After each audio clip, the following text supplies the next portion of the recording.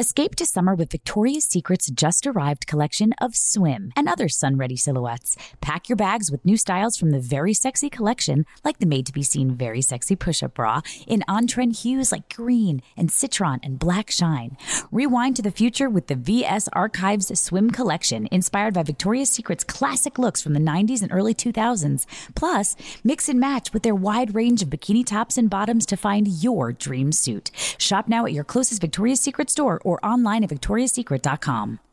This is your moment, your time to shine, your comeback. You're ready for the next step in your career, and you want an education employers respect. So you're not just going back to school, you're coming back with Purdue Global. Backed by Purdue University, one of the nation's most respected public universities, Purdue Global is built for people who bring their life experience into the online classroom. Purdue Global, Purdue's online university for working adults. Start your comeback today at purdueglobal.edu. Are you still searching for your perfect place to call home? Well, now is the time to buy at Fisher Homes. If you're looking to move in before the end of 2024, May could be your last opportunity to start building your dream home and close before the year's end. If you're hoping to move in even sooner, Fisher Homes also has homes that are move-in ready and waiting for you, where you can start enjoying the benefits of homeownership even faster. Schedule your personal tour with a new home advisor today at FisherHomes.com and make this spring the season you find your perfect home sweet home. You know that feeling when you walk into your home, take a deep breath, and feel new? Well, that's what it's like to use Clorox Scentiva. Because Clorox Scentiva smells like coconut, cleans like Clorox, and feels like energy. It'll elevate any cleaning routine to not just clean, but also make every room smell like a tropical coconut getaway. Discover how Clorox Scentiva's powerful clean and refreshing scents can transform your space. Get yours in coconut or other fabulous scents at a nearby retail store. I'm Shonda Rhimes, and we're bringing you Dominant Stories, created by Shondaland Audio in partnership with the Dove Self-Esteem Project. When I got my reduction, I went back down to what I was, and now I'm where I was, which was like a double D. Right. I was like, oh, I'll get a breast reduction and then be like a TikTok influencer. And then I was like, I don't like the narrative around this. And I don't like the way people are putting this narrative on pre-pregnancy me. I want to be in control of my own story. So like, I'm only going to talk about it in a nuanced way, like with you.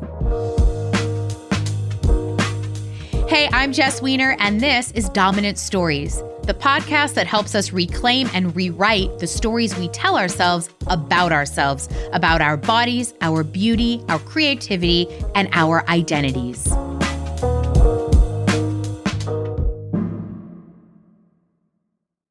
I remember when I was 12, the biggest gossip going around our 7th grade class at the time was when this very popular girl named Ivy came back from her summer vacation with a new nose. And honestly, I had never really noticed her nose before, even thought about Ivy's nose, but I did notice something changed with her when she came back to school. She was already popular and really well liked, but I saw something different in Ivy. Her confidence definitely grew more that year. And even though kids were like whispering about her when she walked by, I think most people were just trying to figure out like what happened, because that was new for us to see. And then I remember she confided in a bunch of us girls that she'd really always hated her nose, and her parents finally allowed her to get it fixed. And she said she had plastic surgery. And that was the first time that I'd ever really heard the phrase plastic surgery. And then as I was growing up, I kept hearing that phrase more and more, but it was always in a really secretive way. So if like somebody, like maybe a friend of my parents had plastic surgery, it was always like hush, hush. It was just secretive. Nobody really talked about it. And I remember noticing all of these celebrities that I would follow from TV or in magazines would all of a sudden like show up, and they'd look like 10 years younger, and people would ask them what their secret was, and they would kind of say like, oh, they just changed their diet, or they tried a new face cream, and enter all of the magic and lies of Hollywood. But when I think about this now, I think about I can see a change generationally, whereas for me, it was very secretive to talk about plastic surgery. But today's Gen Z generation, which are our 12 to 25-year-olds roughly, they're online talking very openly about cosmetic tweakments, which are like Botox or fillers or things like that, as well as plastic surgery. And they're doing it without the shame and the secrecy. But it brings up this really interesting nuanced dynamic, which is, can you love your body and have high self-esteem and confidence and still desire to change it? And that's what I wanted to wrestle with in the show today. And to do that, I have invited on two incredible guests. I'm first going to be joined by Rachel Bloom. You probably know Rachel as the co-creator and the star of the musical dramedy Crazy Ex-Girlfriend, which she won the Golden Globe and the Emmy for. It was an awesome show. And she wrote a book last year called I Want to Be Where the Normal People Are. We're going to talk about that. But Rachel's also sharing very candidly about her decision to have breast reduction surgery following the birth of her daughter. So we're going to talk about the role that Hollywood plays in our beauty double standards and why, for Rachel, it was so important to share this news publicly. And then later, I'm going to be joined by Dr. Nadia Craddock. She's an applied body image researcher at the Center for Appearance Research in the UK. She's also a member of the Dove Self-Esteem Project research team. And Nadia and I are going to help unravel the messy and quite often nuanced relationship that we have between having body love and having the desire to want to change or enhance our looks. Does getting plastic surgery or a cosmetic tweakment mean that we're conforming to a societal beauty standard, or can it also be a display of our body autonomy, knowing what decisions feel right for our body? There is so much to unpack here. That's why I've got two incredible guests. So much good stuff to cover. As always, if you enjoy the podcast, let me know what you think by subscribing and writing a review wherever you're listening. All right, let's dig in.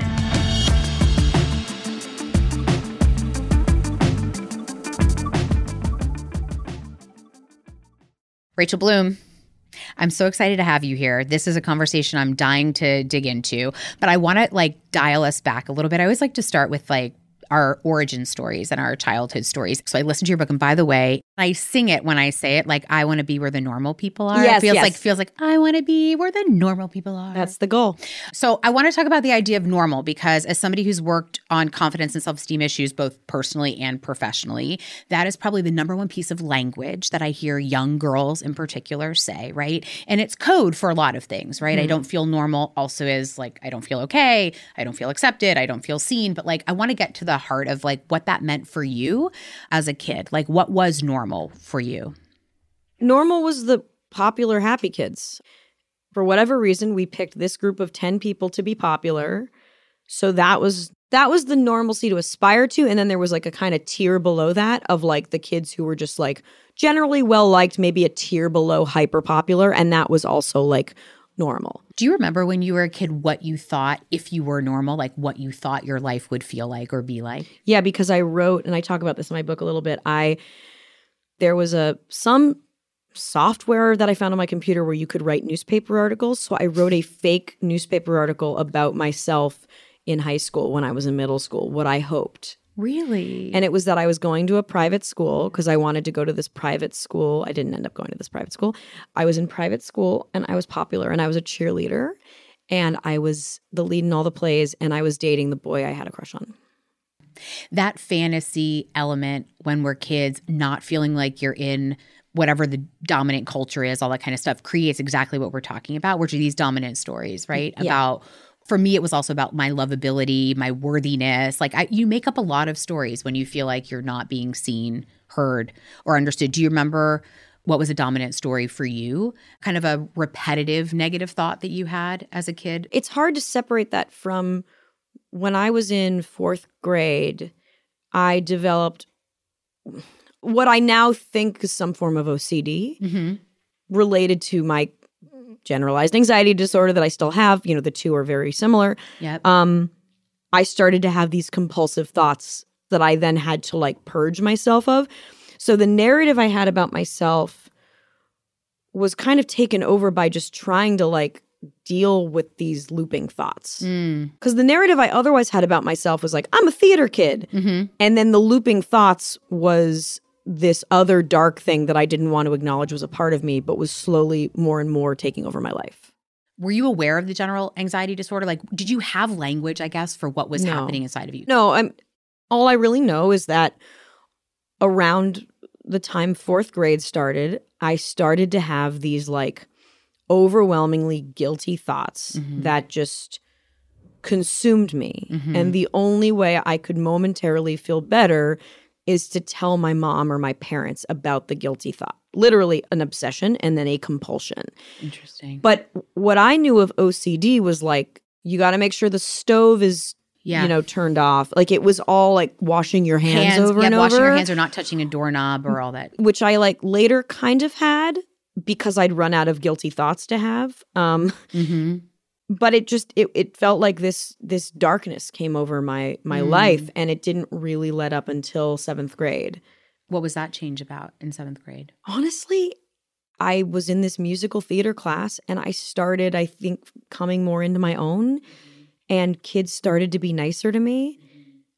I don't know, but I just remember one day it kind of went away, and then it came back in my early 20s, these intrusive thoughts. In a major, major way. It's hard to like describe to someone who's never had this, but like an intrusive thought, it's not just like being anxious about something. The intrusive thought is a level further where it's a darkness that prevents you from really thinking about or focusing on anything else. It feels like primally there's a lion in the bushes about to eat you, so why would you think of anything else? It's the worst feeling in the world. I still deal with it occasionally. I truly don't wish intrusive thinking on like my worst enemy because it's all consuming. It's all consuming, and it takes away like my personality and who I am, and the way that I deal with them is to not engage the thought, which is the hardest fucking thing when you have an intrusive thought. Absolutely. So you talk about 4th grade as this kind of pivotal space, and I know a lot in your book you talk a lot about the bullying that you experienced. Can you talk a little bit more about that, and specifically, I think, the role that those formative relationships, because they are, even though these are, terrible moments, like how that sets you up in the way that you think about who you are? So I was very bad bullying, especially 6th, 7th grade was really bad. It culminated in the Popular Kids literally paying a kid to ask me out as like a school-wide prank, which is like a bad teen movie. I am still insecure about that I'm annoying. I'm worried that I don't fit in. I'm worried that people don't like me still. For a lot of reasons, I feel like my friendships with people were a little bit at a distance, especially with other women. Yes.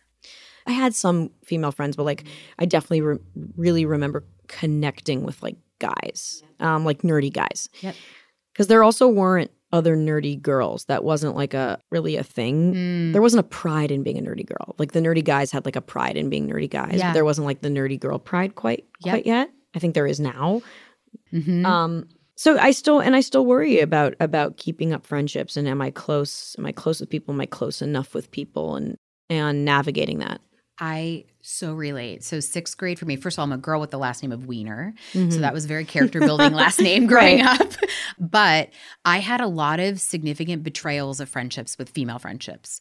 I wrote about this in my first book. I had a 6th grade birthday party where the whole class was pretty much there because that's what you used to do, and so everybody came to that party. And this group of older girls from the middle school showed up uninvited and started to play Spin the Bottle, somewhat like against the will of like, and I was like not that girl at all. Yeah. And we're like, I don't know, eating Doritos and listening to whatever we're listening to. And so they started to really kind of push this like agenda of Spin the Bottle, and like then they started a cake fight on my patio, and so like cakes getting smeared everywhere. And I had the kind of parents who were cool at the time. They're like, we're gonna go in the bedroom, you guys have your party, don't come and get us unless something's going crazy. Yeah. And I remember I had to go and get my parents because I had lost control of the room. I didn't know how to stop these girls from terrorizing like everybody. And my mom then confronts them and says like, look, you got to respect this space. Like if you can't do this to the house, like those who can't do that, you can go, but those who can do that, you can stay. So the 3 people who stayed were like a set of twins, a boy and a girl, and another guy friend. But I watched this whole class leave. And so the rest of my 6th grade year and through middle school, this same group of kids who kind of like had terrorized that house showed up every year and egged my house on my birthday. Oh my God. As punishment. Like all of my middle school life. Like, you know, for a long time then I think you assign blame, like what's wrong with me? Yeah. Why did this happen to me? But also who do I trust? How do I trust again? So I very much related to how you've talked about the lasting effect of that bullying. And by the way, I mean, I grew up in a time pre-internet. Like, thank God that wasn't like on YouTube afterwards or people were like sharing that. That humiliation lasted me until I could kind of shed that in high school. Yeah. There's also an us, a me versus themness that happens. You know, you're either with me or against me, and you start to categorize people into that. Yeah. Which is not accurate to the world is not middle school. And then later in life learning that everyone in middle school is miserable, by the way. Right. Which I had this conversation with one of my main middle school bullies and found out she was incredibly depressed then as well, which you never would have known. How did that convo come about? She came to a live show that I did. She had apologized in high school. And then she came to the show I did and she brought me flowers and a card. And she was like, can we get coffee after?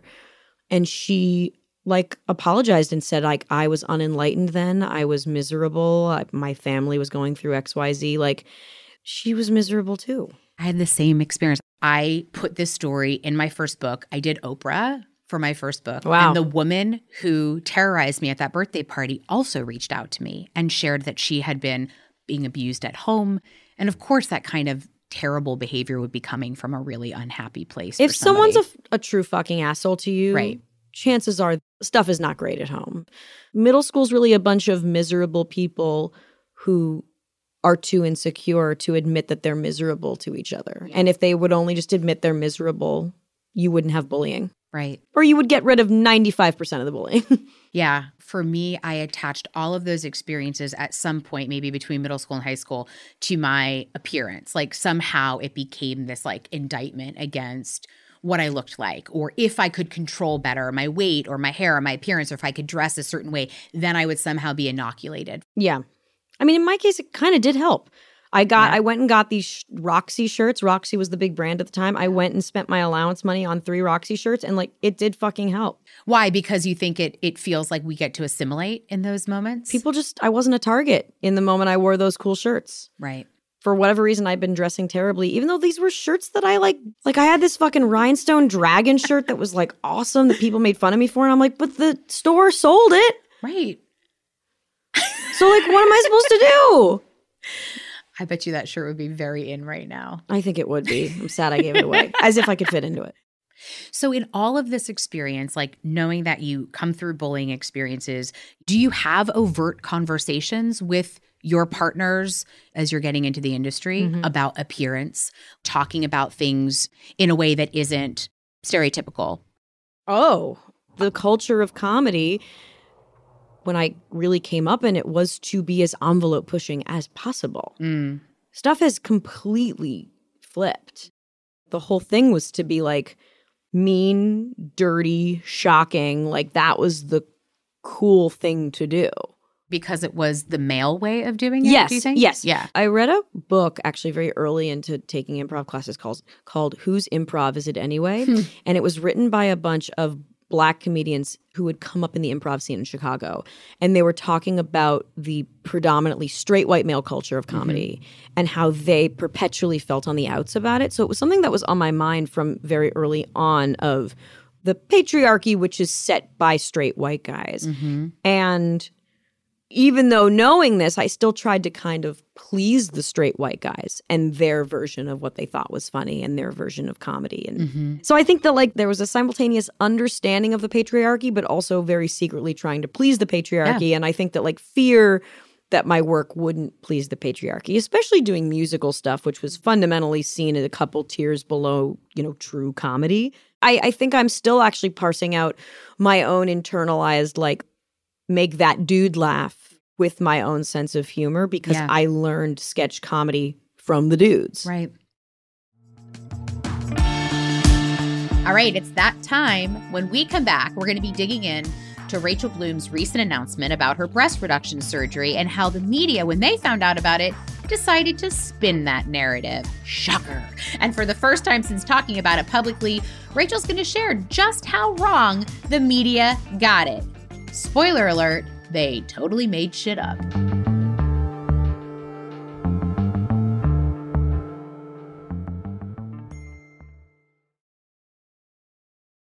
Escape to summer with Victoria's Secret. Pack your bags with just-arrived swim, cover-ups, corset tops, and other sexy silhouettes. When the sun goes down, opt for bold and blingy styles, like the made-to-be-seen Very Sexy Push-Up Bra from the Very Sexy Collection, in on-trend hues like black shine, green, and citron. For a glam statement, pair them with your favorite jeans and bring the heat. Because life is better in a bikini. Rewind to the future with the VS Archive Swim Collection inspired by Victoria's Secret's classic looks from the 90s and early 2000s. For endless out-of-office options, mix and match with Victoria's Secret's wide range of bikini tops and bottoms that offer you every type of coverage, from full to cheeky to minimal. And now in this season's must-have shades and patterns, add the finishing touch with the limited edition Bombshell Escape fragrance, a free-spirited take on the iconic Victoria's Secret scent. Dive into a vibrant blend of juicy guava, lush palms, and summer glow peony. Shop now at your closest Victoria's Secret store or online at victoriassecret.com. This is it. Your moment. This is your time to make your comeback with Purdue Global. When you come back with a Purdue Global degree, you create opportunity for yourself, your family, and your future. It's a degree you can be proud of, a degree that employers will trust and respect.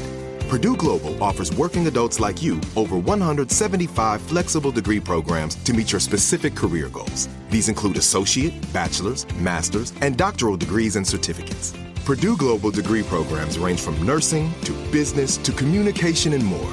Whatever your interest, we have the degree that will move you forward. You have the knowledge, you have the experience. Now it's time to get credit for the work you've done and earn the recognition you deserve with Purdue Global, Purdue's online university for working adults. You know you're worth it. We do too. So don't wait another second to get the degree that will take your career to the next level. Start your comeback today at purdueglobal.edu.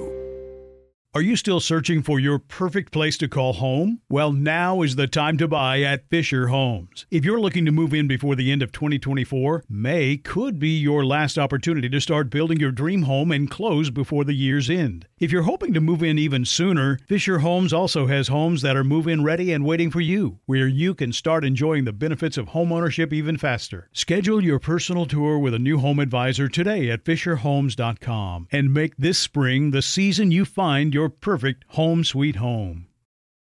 Are you tired of your scented cleaning products smelling and cleaning like meh? Then it's time for an upgrade with the power of Clorox Scentiva. With an uplifting scent that smells like coconut, Clorox Scentiva gives you powerful clean like Clorox, but a feeling like being transported to a tropical island retreat. Imagine putting your phone on Do Not Disturb, tuning out all the constant, just the feeling of warm sand in between your toes and a fruity drink in your hand. The ones with the little umbrella. Refresh your home to feel like an all-inclusive vacation by getting Clorox Scentiva. Also available in grapefruit and lavender scents at a nearby retail store.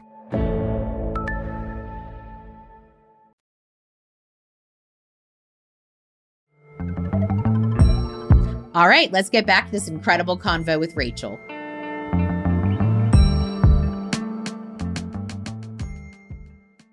You were very public about earlier this summer getting plastic surgery, having a breast reduction. And I want to talk about that. Let's talk about boobs. Yeah, great. Well, it's interesting because I'm aware of when I was getting this breast reduction, when I was planning on getting it, I was like, oh, I'll write a thing for a thing after I get it done. Like, I want to use this to inspire people. And then I announced it, and the news kind of got disseminated in a lot of places. And The overwhelming narrative that I read wasn't bad, but the narrative was like Rachel Bloom has always had a complicated relationship with her boobs, and finally she did something about it, which was not true to the situation that I was in. Yes, I've talked a lot about having big boobs, had a song on Crazy X called Heavy Boobs, but the reduction was not in a reaction to how I always felt about my body. It was actually very much a reaction to what happened to my body during pregnancy that I realized a lot of people didn't see because it happened during the pandemic. So I was going to actually talk a lot more about the reduction, and I don't know, do a TikTok video or something. Like I took some TikTok videos of like before and after, and then I was like, oh, no, I don't like this prevailing story that people have being like, years and years have led up to this decision. No, that's actually not what it was at all. And I feel weird about people thinking that's what it was because I actually really loved I did a song called Heavy Boobs because, yeah, like that song actually was less to me about the inconvenience of having heavy boobs and more about the desexualization of breasts.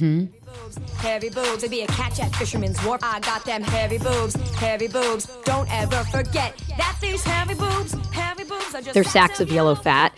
And I'd had big breasts for a while, so I was used to being a double D, even like a triple D. And then what happened during pregnancy was I went very rapidly from a double triple D to a G.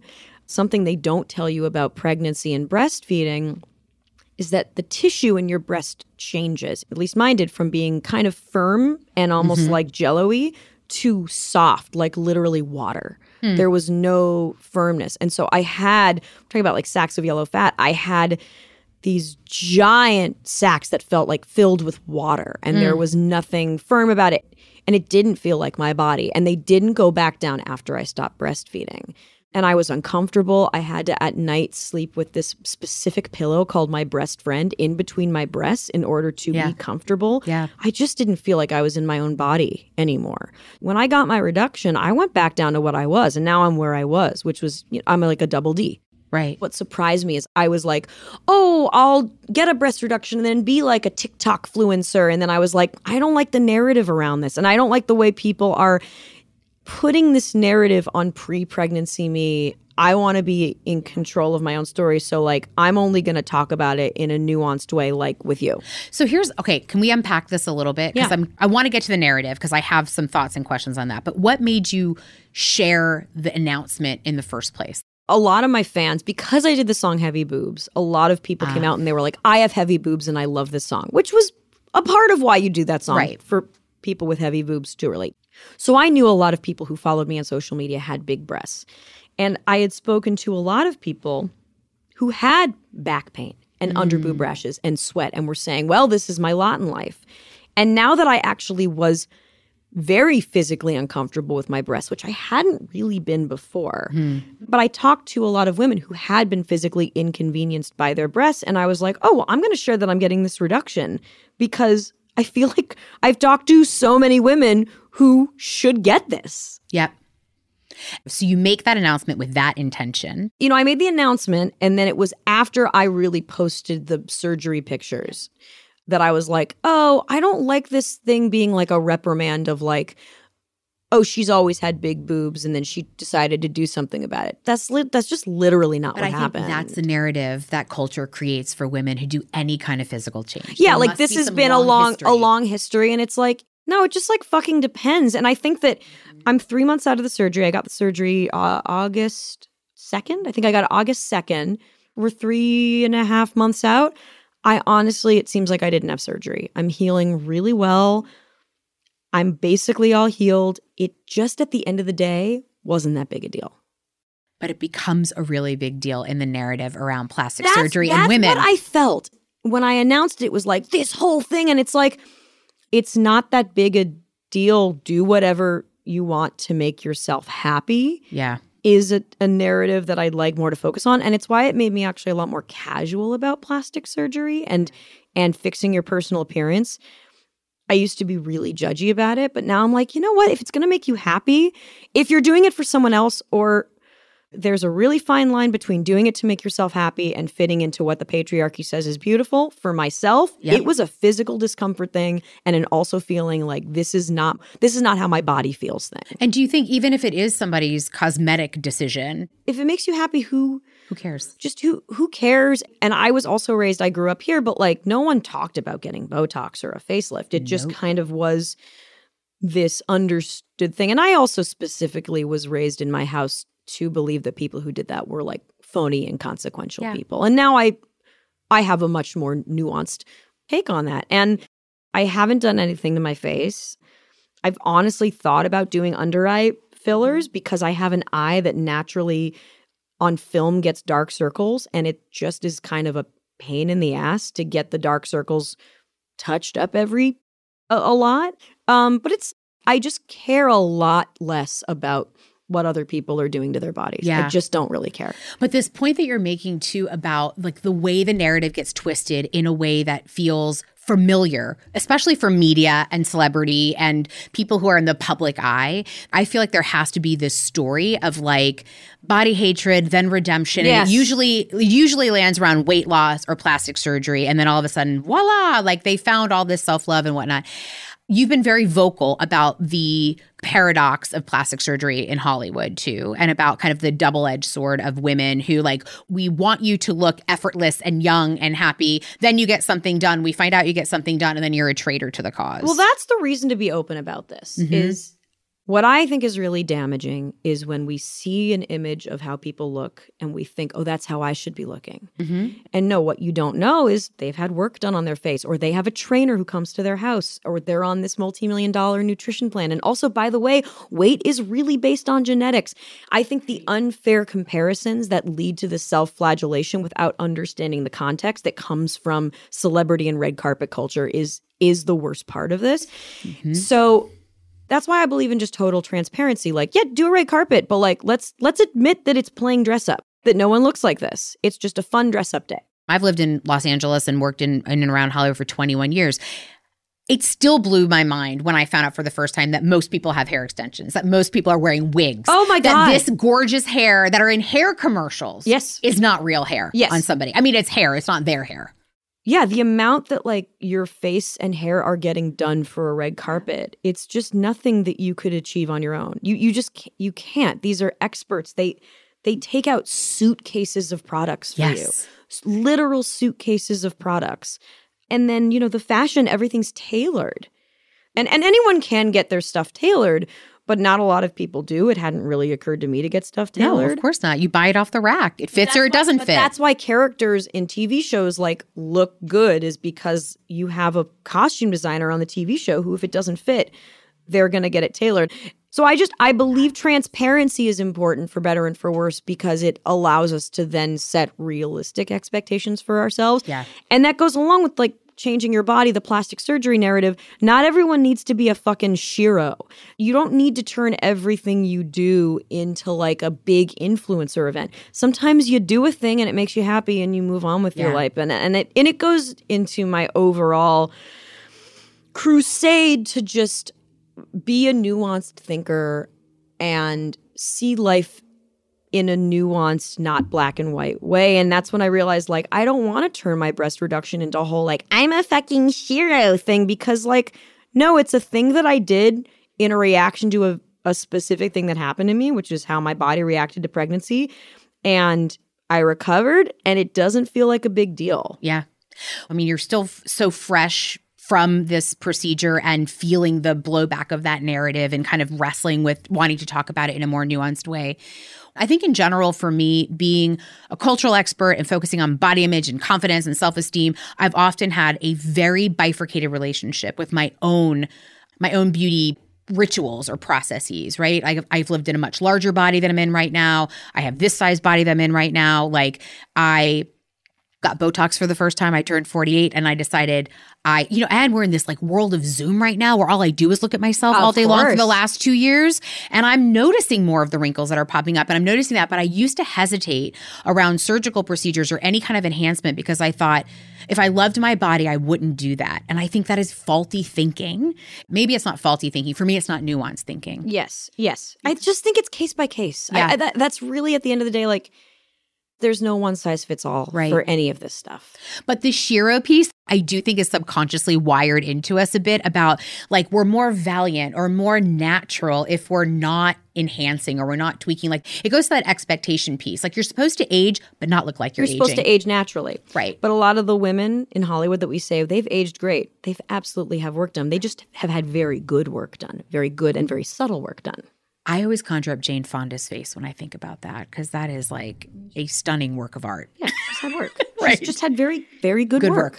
So I think for me, it's a maturation process too, where you realize like I can love my body, still want to change it. Those two things are not mutually exclusive. Mm-hmm.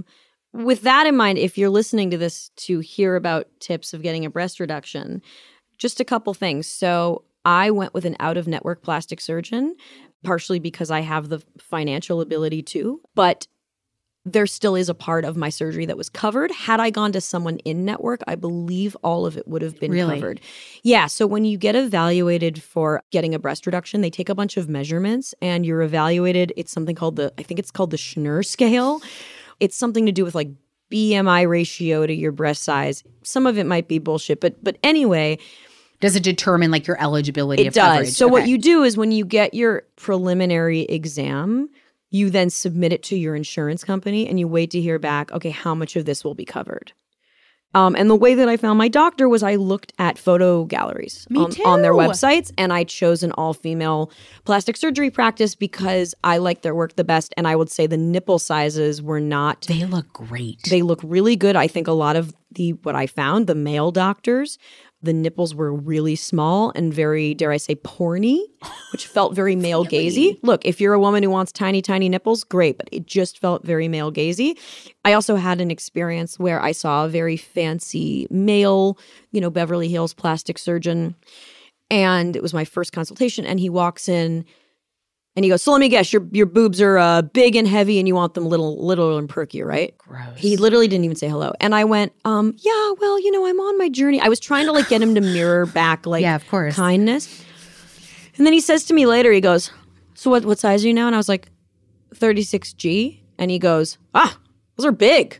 Why are you so big? Oh my God. Yeah.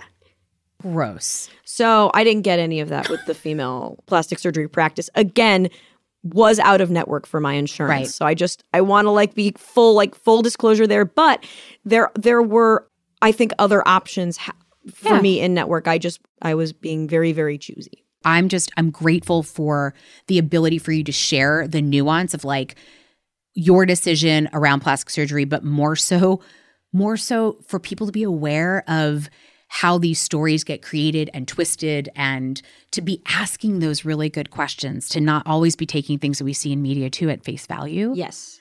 I think it is a part of the process of connecting back to your body. I think that's the other thing that I'm learning in some of this tweakment space and thinking about plastic surgery is it's not binary. It is super customized to the individual, and it doesn't have to carry the stigma that it's normally carried. Yeah. The dominant stories tend to be so binary in nature that we have about ourselves. The nuance is actually a really beautiful place to live. I feel like that's what I can see when somebody like yourself is being honest and real and open and vulnerable. It gives us permission, I think, as listeners to kind of look within and to say, right, what's right for me? Yeah. What makes sense for me? Yeah. Thank you. Thank you for having me.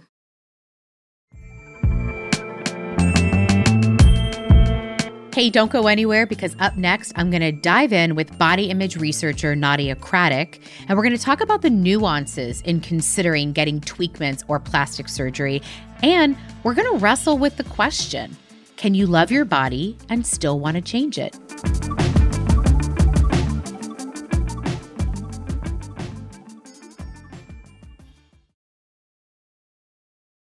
Escape to summer with Victoria's Secret. Pack your bags with just-arrived swim, cover-ups, corset tops, and other sexy silhouettes. When the sun goes down, opt for bold and blingy styles, like the made-to-be-seen Very Sexy Push-Up Bra from the Very Sexy Collection, in on-trend hues like black shine, green, and citron. For a glam statement, pair them with your favorite jeans and bring the heat.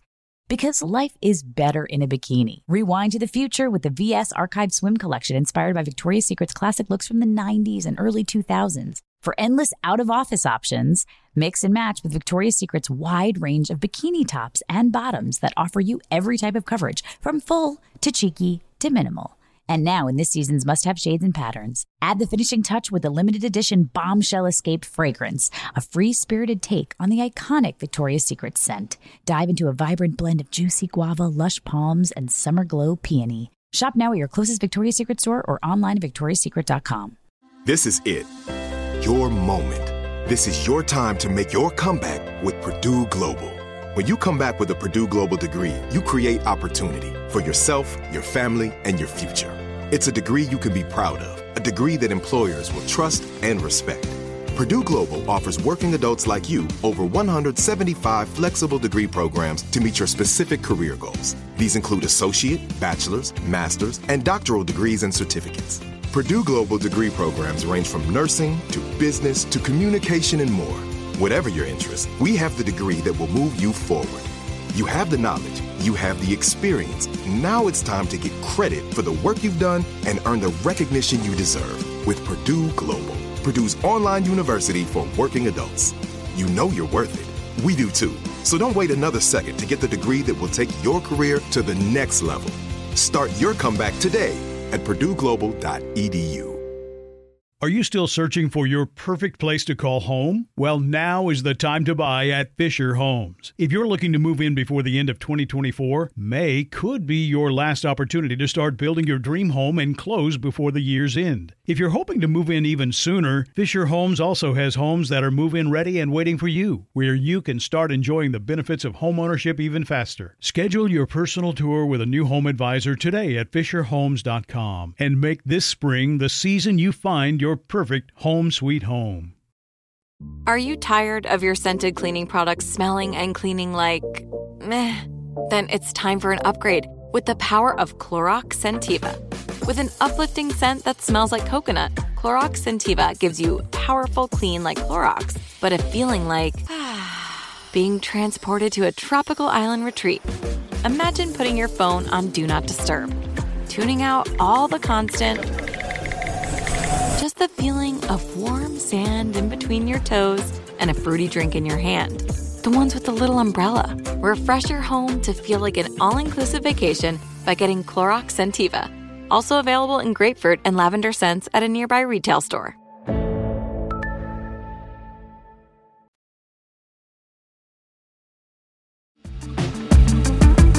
All right, we're back with Nadia Craddock. Let's dig in.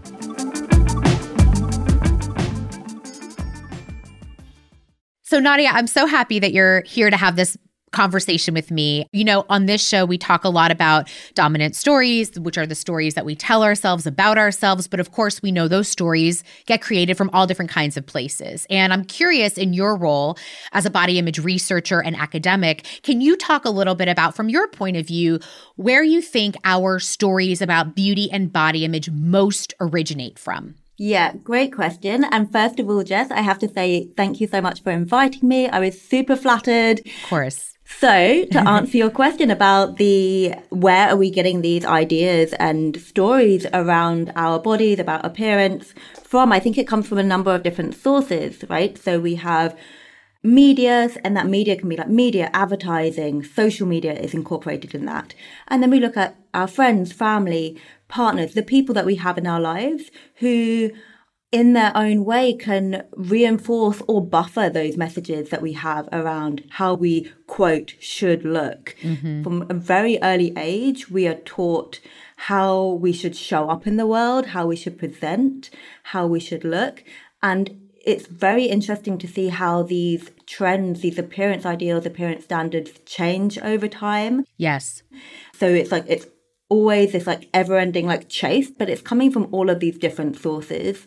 And I think they can resonate for different people at different times in their life in terms of what's the most potent source for you at that particular time. I talk about it sometimes as like wallpaper. It feels like it's all around us all the time. Right. And sometimes it feels so natural and subtle because we've absorbed, let's say, our family's dominant stories about their body image, or we're absorbing, to your point, media's stories about what I'm supposed to look like.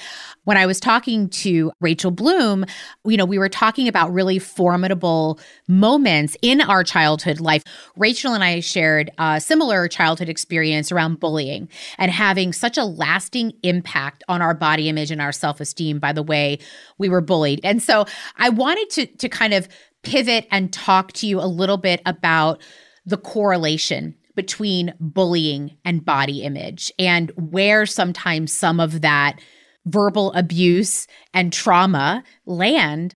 It's a great question. And I think the two certainly are related. And it's interesting to think then, is that bullying appearance related or not? I would argue that probably both can be at least related or associated with people feeling less so because it's tapping into vulnerability. And I think what we see oftentimes is that when people, having a bad day and it's like, oh, it's my body's fault. It's because I don't look a certain way. And actually the solution, in air quotes, the solution is to address something in my body, not actually addressing the problem in hand. So I think that's certainly an element. But I think when we're thinking about bullying, particularly at school, growing up, it's such a low blow, but such an easy blow to attack appearance. We see that in the school playground, but we also see that when we're talking about political leaders who we don't like. That's right. And the first thing that we're like, oh, but he is, and we'll make a comment about their weight. It's so common. And especially if it's a female leader, we often talk about their appearance first and foremost. Absolutely. What they look like, what they're wearing, what their body size is like, how they're presenting. It really reinforces the value that we place on appearance, particularly so for women. Yeah. And I think you're right. I think there's something that sticks with us in appearance-related bullying. Of course, I was teased for my hair. I was teased even for my skin tone at the time. Anything that didn't fit into dominant culture at that time, I had, feedback on, and I internalized a lot of it. So many of us can remember something that was said to us as a teenager, as a young person, as a child, and we have held onto that for so long. Oh, yeah. And a lot of times they are flippant comments. They're not meant with any really bad intention. But, I remember my mum saying the moment on the lips, the lifetime on the hips, that just a little flip thing. Yep. And she must have said it once. It's not the kind of thing my mum would normally say, but she said it and I still remember that. That sticks. Yeah. Yeah. This will age me for sure, but I remember there was a commercial when I was growing up and it was something about you can't pinch an inch. And it was like a commercial of a woman pinching, if you pinched more than an inch of fat on your stomach, it wasn't good. And I remember being a little girl and pinching my stomach to check that out. So you're right, things, whether they're jingles or their comments or their images, they land on us. But I've been thinking a lot about, you started the conversation talking about the transient trends that come up and go and they flow. Let's talk about what we've all been doing for the last almost 2 years now, which is staring at ourselves in a Zoom or a WebEx or a whatever FaceTime. They call it the Zoom boom, but we've been looking at ourselves more than ever before. And what I've been tracking both in myself and then in my role as a cultural expert is the uptick in body dissatisfaction or body criticalness, right? Around looking at ourselves. Because it's we're looking in the mirror the entire time while we're talking to somebody else, which isn't normal. Right. So can you talk about that relationship? Are you seeing that we're having some more increase in body dissatisfaction because of the medium of communication we're in right now? So there have been studies that have started to show that. We're looking at ourselves, we're thinking how others are perceiving us, and we're hyper conscious of it. So it's that hyper state of being very conscious, and then that can then spills over into feeling more self-critical because you're oh wait, I didn't realize that I didn't know this hair or that, whatever it is. And then you keep seeing it. Yeah. You zoom in. You're oh, I didn't realize that, but actually now I've seen it, I'm not happy. And I think when we're talking about body image, a lot of the time, you want people to zoom out, right? So you want to see your whole self. By zooming in, by looking at yourself constantly, you're thinking how you're being perceived. I think because we're in such a judgmental appearance culture, I don't think people should feel ashamed for feeling like that. But that process of constantly self-monitoring, really looking at ourselves, I think is not useful because it distorts what we are thinking about our whole selves. So you have to zoom out a bit from like just looking at your face or just looking at the lines on your forehead or whatever it might be. Zoom out, see your whole appearance, number one. And then seeing yourself as more than just your body. I agree. And I have a confession to make. I'm at this interesting confluence in my life right now where I'm in the middle passage of my life age-wise. So my face is changing and I'm in this public medium and we've been Zooming and I had my first cosmetic enhancement procedure done. I had Botox done for the first time. And you know, a lot of that did come from like an over-analysis of noticing things on my features that I wanted to shift. And so it sent me down this really interesting rabbit hole that I want to go down with you, especially in the fields that we're in, because I can look at this both personally and professionally, right? So here I am, like an adult human making a decision to do a cosmetic tweakment, right? So they call these tweakments, whether that's like, you know, Botox fillers, that sort of thing. And then there's plastic surgery, which is, you know, a little bit more of a severe kind of reconstruction, right? How would you describe the difference between cosmetic surgery and plastic surgery in layperson's terms? Oh, I think you can have a couple of different layers because we can think about it in terms of aesthetic cosmetic procedures. So really focusing on changing your appearance. We can have reconstructive plastic surgery, which is if someone's had an injury, you know, car accident or something, or maybe has been unwell, there's reconstructive surgery that's gone on there. So that's still plastic surgery, but it's reconstructive. So it has a slightly different focus. And then we've got those non-invasive procedures that you're talking about with the tweakments, right, which are still cosmetic procedures. They're still invasive. They're just less so. And I think it's really important to highlight. There are risks involved with all of them. Absolutely. And that's actually what kept me away from doing a tweakment for so long, was being torn about like, oh my gosh, why am I doing this? And am I succumbing to beauty pressures? Or is this a part of my expression of body autonomy and the decision to make what choices I want to make for my own appearance? And I've been rummaging through this both as, you know, a person and a professional in this space. And when I started to look more broadly at cultural trends, I noticed some really interesting subcultures happening on TikTok with younger generations, with Gen Z in particular. So I'm a Gen Xer, but Gen Z in particular, growing up with a very different viewpoint on tweakments. You know, when I was a kid, and I'm 48, just for people listening, so you know what world I'm fitting into, if you got something done, nobody talked about it. So it was like secretive in a way. And when I'm watching all these young people now on TikTok really reclaiming the idea that they can enhance their body or do what they want with their body in any way that they choose. And that's part of their autonomy and their relationship to it. And it seems to be less shame producing, I would say, for a certain sector. I wanted to like wrestle with that with you a little bit. Where do we draw the line on encouraging self-expression with your body in whatever makes you feel good? Like, where do you come down on an idea like this? I have so many thoughts.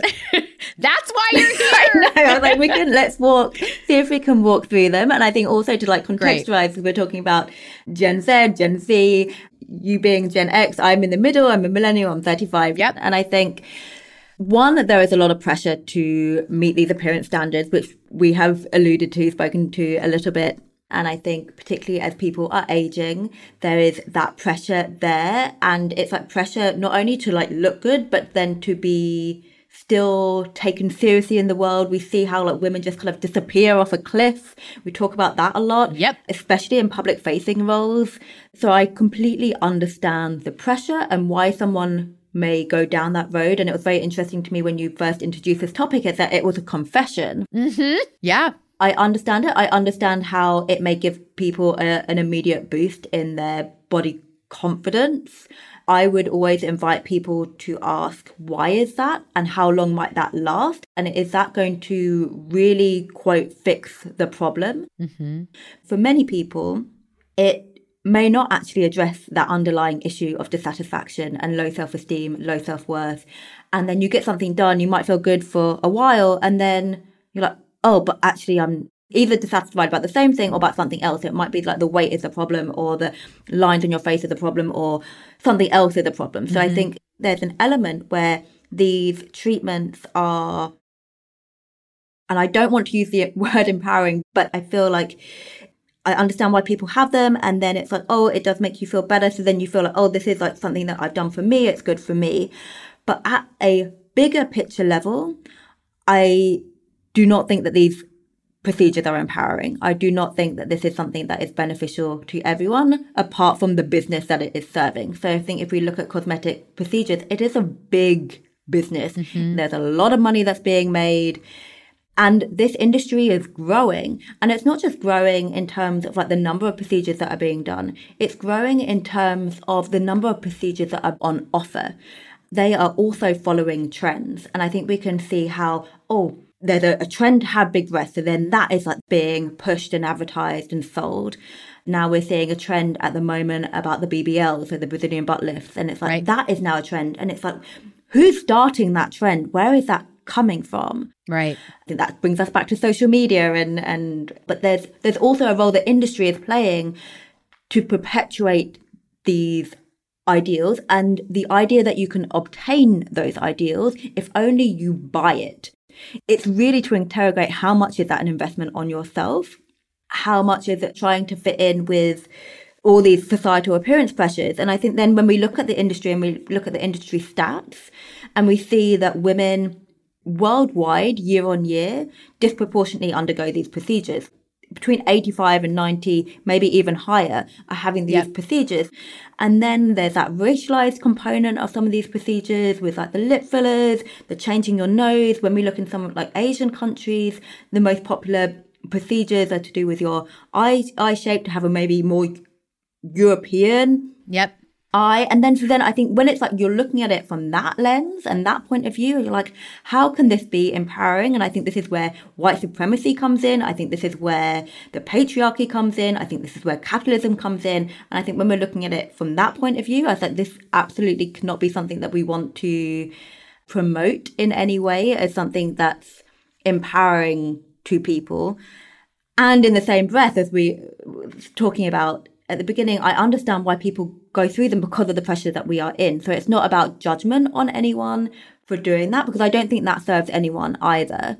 This is why I wanted to wrestle around with this with you, because I think ultimately the question in this conversation today is, can I love my body and still want to change it? Can I love myself and still desire to alter my appearance? And I know from a weight perspective, from a cosmetic aesthetic perspective, this is a real third rail conversation for women to have. And especially women who are, to use your word, interrogating the systems and looking within. And I will say this just to add to the conversation. I think at 35 or at 25, for me, I never would have thought I would have done a cosmetic enhancement in my late 40s. Like never, ever, ever. That wasn't what I was interested in.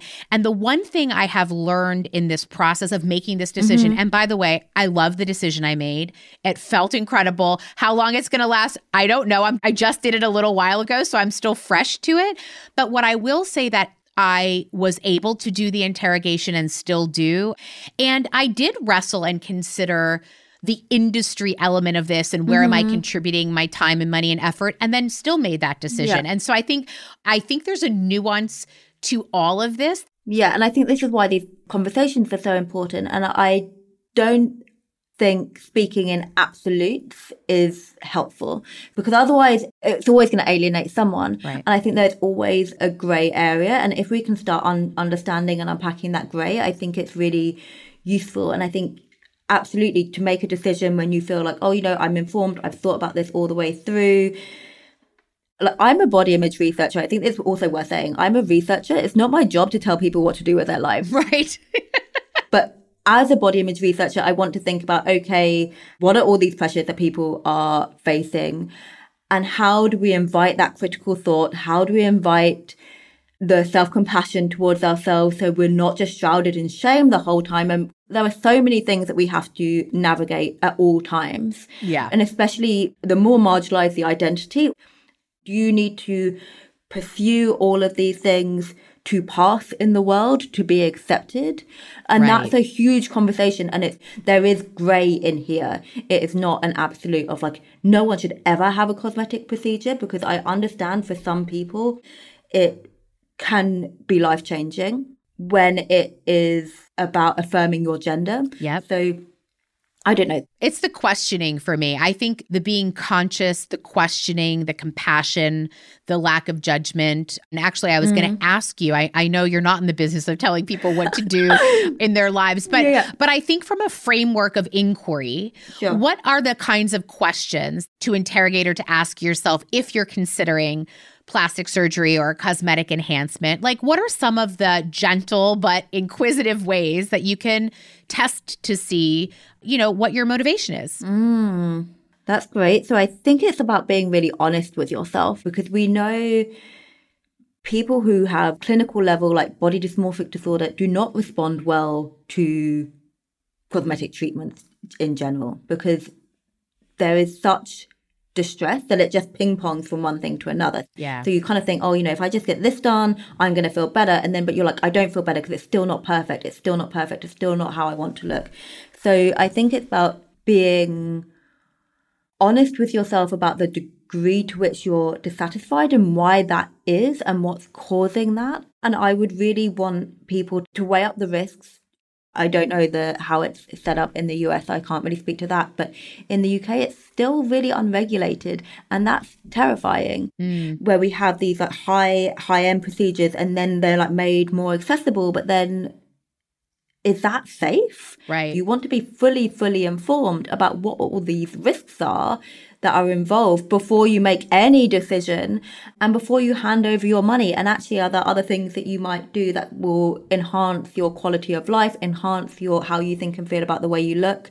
I really feel like cosmetic procedures is something that should be very much a last of all your things. What I want to do here is take a step back and think what body image is, and think, okay, our body image is our relationship to ourselves. So it's how we think and feel about the way we look.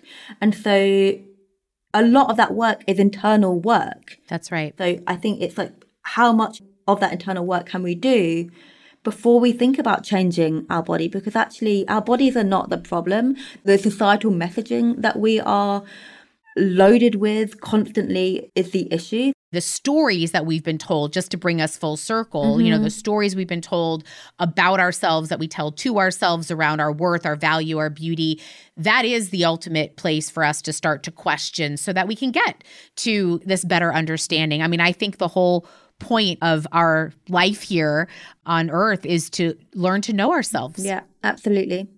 So it's inviting those questions, and actually, how can we enjoy our bodies, but then also go out and live rich, full lives, our body being that vehicle to experience that life. Yeah, it's a lot about reframing and just how do we pull away? And that's what's really hard with social media, particularly during the last 2 years or so that we've had, is like, how do we pull away from social media when it's actually been a bit of a lifeline in terms of connection and things. But then we know that spending too much time on there, especially if you're editing your own appearance, especially if you're looking for validation through the number of likes you're getting, it's making your sense of self very fragile. It's a very fragile way to validate yourself, because you're letting other people doing that validation for you, where it's like, how do you dig within and do that validation for yourself? Right. That you are worthy regardless of how you look. You are worthy regardless of, and I've heard you speak about this on the podcast before, what you're doing work-wise. And that's really challenging for people to get at. So it's like, how do you really stay grounded in that core sense of worth without needing that external validation? Really, really hard, much easier said than done. And how do you support the people around you in that? You don't have to have 1 million followers to have power and influence in the world. How much power and influence do you have on those like 5 people that you're closest with? Probably quite a lot, right? So I think it's thinking about that in terms of how we navigate through some of these trickier conversations. Nadia, I thank you so much for the time, the courage, the conversation, and the wrestling that we got to do together on issues that are big and important and nuanced. And I appreciate the time and space to have that with you. Yeah, and I appreciate you for having me on so much and the work that you do. Oh, wow.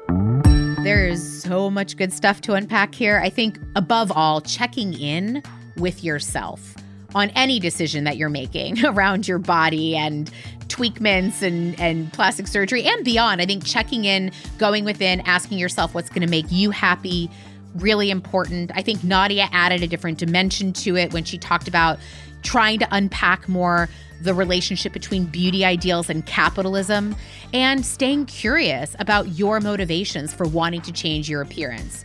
You want to do that without shame and blame and judgment, because as you heard in both conversations, this is really nuanced and personal, and we don't need to be so binary in our thinking or to have harsh judgment or shame. It doesn't have to be a stigma to have this conversation. That's why I wanted to bring it forward today. And there's something else that Nadia mentioned that I'm really still thinking about, which is the idea of zooming out in order to create better body confidence and self-esteem. Just the idea that we'll pull away from hyper-focusing on our looks and societal beauty standards. And by zooming out, you're really getting a bigger perspective. You're maybe finding some more gratitude in the big picture of things. And I actually think those are incredible tools to build self-esteem and self-confidence. And at the end of the day, what I got from both these incredible convos is a focus on mindfulness and an individual connection to self, so that as you know yourself better and you ask yourself these questions, you are tuning in to your body and less on the outside world.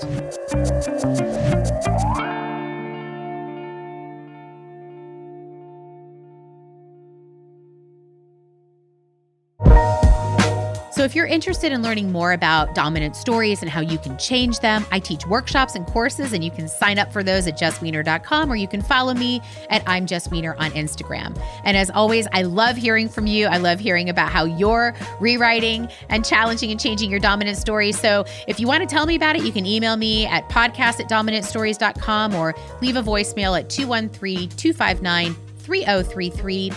Don't worry if you didn't catch any of that. I'll put it all into the show notes.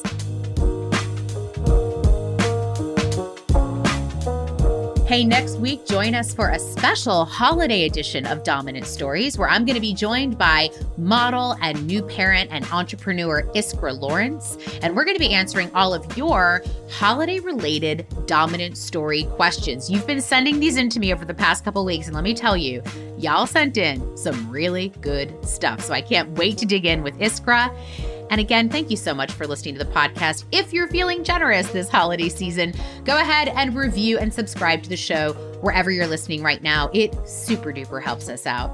And remember, we're always learning and we're always growing.